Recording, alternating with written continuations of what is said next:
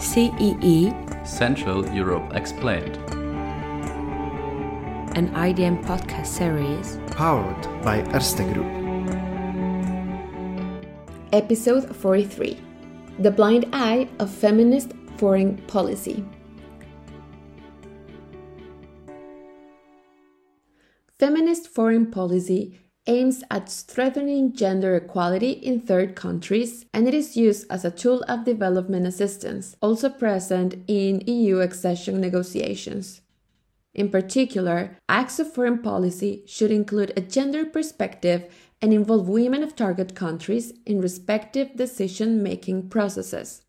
However, as it is mostly implemented by Western states or international organizations such as the EU and the UN, it has been criticized for imposing Western values onto countries with a completely different set of values, thus turning a blind eye to culture-specific needs to bring about feminist change, for example, in Afghanistan.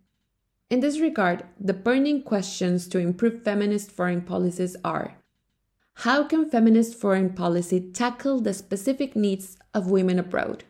How can it be more culturally sensitive? And how can it avoid top-down and promote bottom-up approaches? This is an episode to analyze the pros and cons about feminist foreign policy in its current state. Welcome to another episode of our podcast series, Central Europe Explained. My name is Gloria Becerril. I'm a trainee at the IDM, and I will be your host for today's episode, which will center around the topic of the blind eye of feminist foreign policy. I am pleased to welcome Dr. Claudia Zila, who currently holds the position of Senior Fellow at the Stiftung Wissenschaft und Politik in Berlin. It is the German Institute for International and Security Affairs. She works mainly around critical issues related to democracy and development, civil, political, and social inclusion, as well as on foreign policy and feminist foreign and development policy. Her regional focus lays on Latin America. Hello, Claudia, and welcome. Thank you for taking the time to be here with us today. Hello, and thank you for the invitation. No, thank you very much. So, before we dive into the topic, for those who might not be familiar with the concept of feminist foreign policy, could you please provide a general explanation of what it entails? Yes, I think feminist foreign policy, in general terms, it is a framework based on human rights, on feminist approaches, but also on experience and knowledge. And this framework is for foreign policy, but not only for activities abroad, but also for the way that ministries work and are organized. Thank you very much. I think it's very important to have this clear so we can understand the complexity of the whole topic. Do you think there are some important misconceptions regarding feminist foreign policies that must be disclaimed? Yes, I think there is a lot of misconceptions. The first one would be what I've just mentioned, the idea that it's only about activities abroad and it is an approach only on dealing with others. But feminist approaches are a lot about self-criticism and to change things first at home. So the idea that it's only about what states do abroad, it is a very limited idea.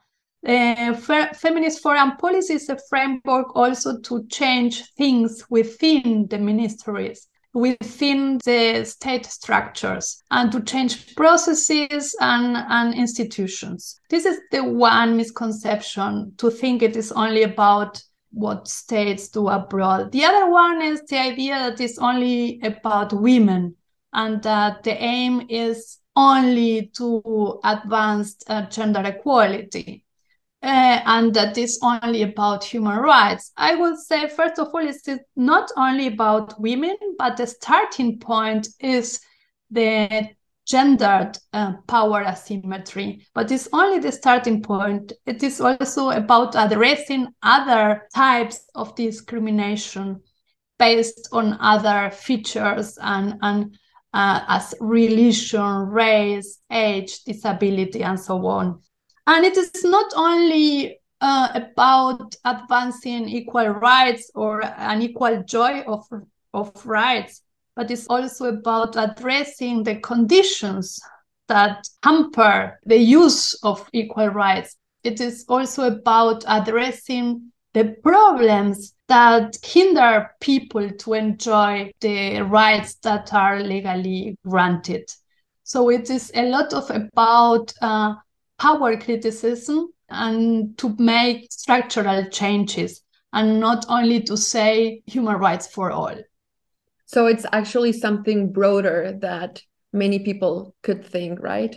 Exactly. And it aims to the roots of injustice. Exactly. Sometimes people say there cannot be change on a big scale if we don't start on a small scale. Yes, and the thing is, you may have the same rights legally granted, but it doesn't mean that people can enjoy these rights in the same way. So equality is not only a question of legal equality, but also a question of actual, factual equality, and to have the same chances to enjoy those rights that are already granted, perhaps. That's true, and it's a super interesting point. From your perspective, which do you think that are the major and most urgent challenges at the moment with this regard? We can see now defense and arms spending on the rise. And I think demilitarization and non-proliferation are the biggest challenges in war times, as well as to overcome international patterns of zero-sum game, of competition, confrontation, and the logic of victory and defeat. I think to change the way we think about international relations and about foreign policy is the greatest challenge. Yeah, thank you for that input. So, Claudia, as you know, there is quite a large cultural diversity within Europe, and specifically in Central and Eastern Europe. How do you think it is possible to create policies that will be useful for everyone? Yeah, first of all, policies have to be context sensitive, and it is a main requirement of feminist approaches to design policies that are context sensitive. But at the same time, the global experience is a common one, that women don't enjoy equal rights as men, that they don't have equal chances as men.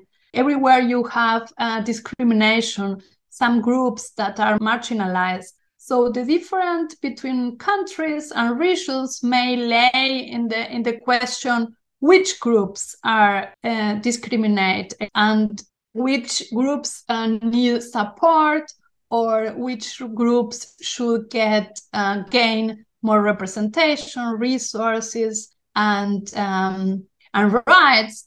This may differ between regions. So, but that there is injustice and that you have power asymmetries everywhere, this is a shared experience. And so the idea is to address the very specific cultural and national problem with a very context-sensitive policy. This that you mentioned is something very interesting because there is quite a debate held by political scientists and international institutions arguing that feminist foreign policies aim to impose a Western perspective. And just as you mentioned, policymakers must be culturally sensitive. Do you think that they are actually culturally sensitive? And where do you think is the line between fighting for human rights and acknowledging cultural differences? Where does this line lay? First of all, I don't think you can be highly context sensitive if you have only few perspectives represented in the decision-making process. So foreign policy decisions are dominated by men or a sort of a social group, a specific social group. And so the idea would be to get the process of decision-making more diverse, or to get diverse, or to get more perspectives in.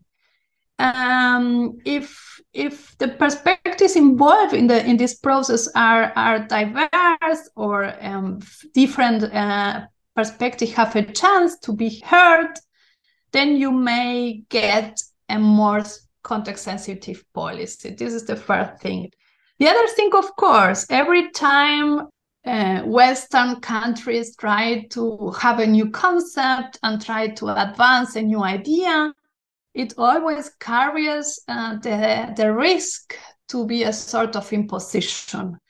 That's why dialogue and conversations between countries, between not only countries in the sense of not only between states, but also between societies, transnational conversations are very important. It is the same in the case of feminism. In the beginning, perhaps feminism was a Western idea, a liberal Western idea, but in the end, it was enriched by perspective from the global South, with Black feminism, with feminism from Latin America. And the same thing can happen now regarding feminist foreign policy. Perhaps the begin was in the Western countries, but perspective from other countries and regions can transform and widen this concept. Yeah, so basically representation, inclusive representation, and like you said, transnational communication is crucial in order to achieve this actually inclusive and culturally sensitive approach. Yes, and to be in dialogue. If feminism begins with self-criticism and with the awareness of the own position and with the awareness of the own privileges, you should be always in dialogue with others and in exchange with others. And this is the feminist ideal. I'm not saying it is always the case, but in normative terms, this is the ambition. That's true.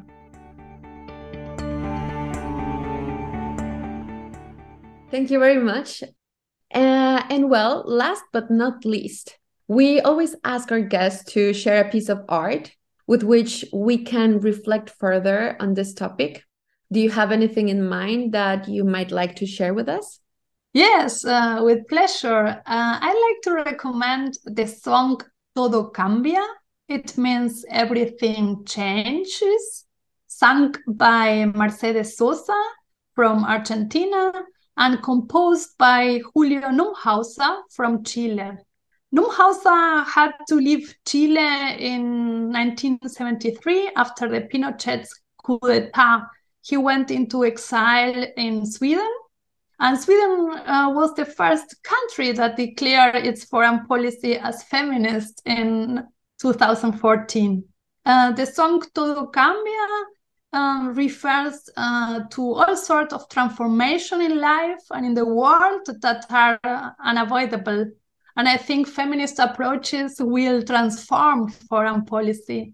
That's why I chose Todo Cambia. That's beautiful. Thank you. And hopefully everything will keep on changing in a positive way, right? In a positive and better way, yes. Hopefully. Thank you very much, Claudia. It was such a pleasure. Thanks for your time.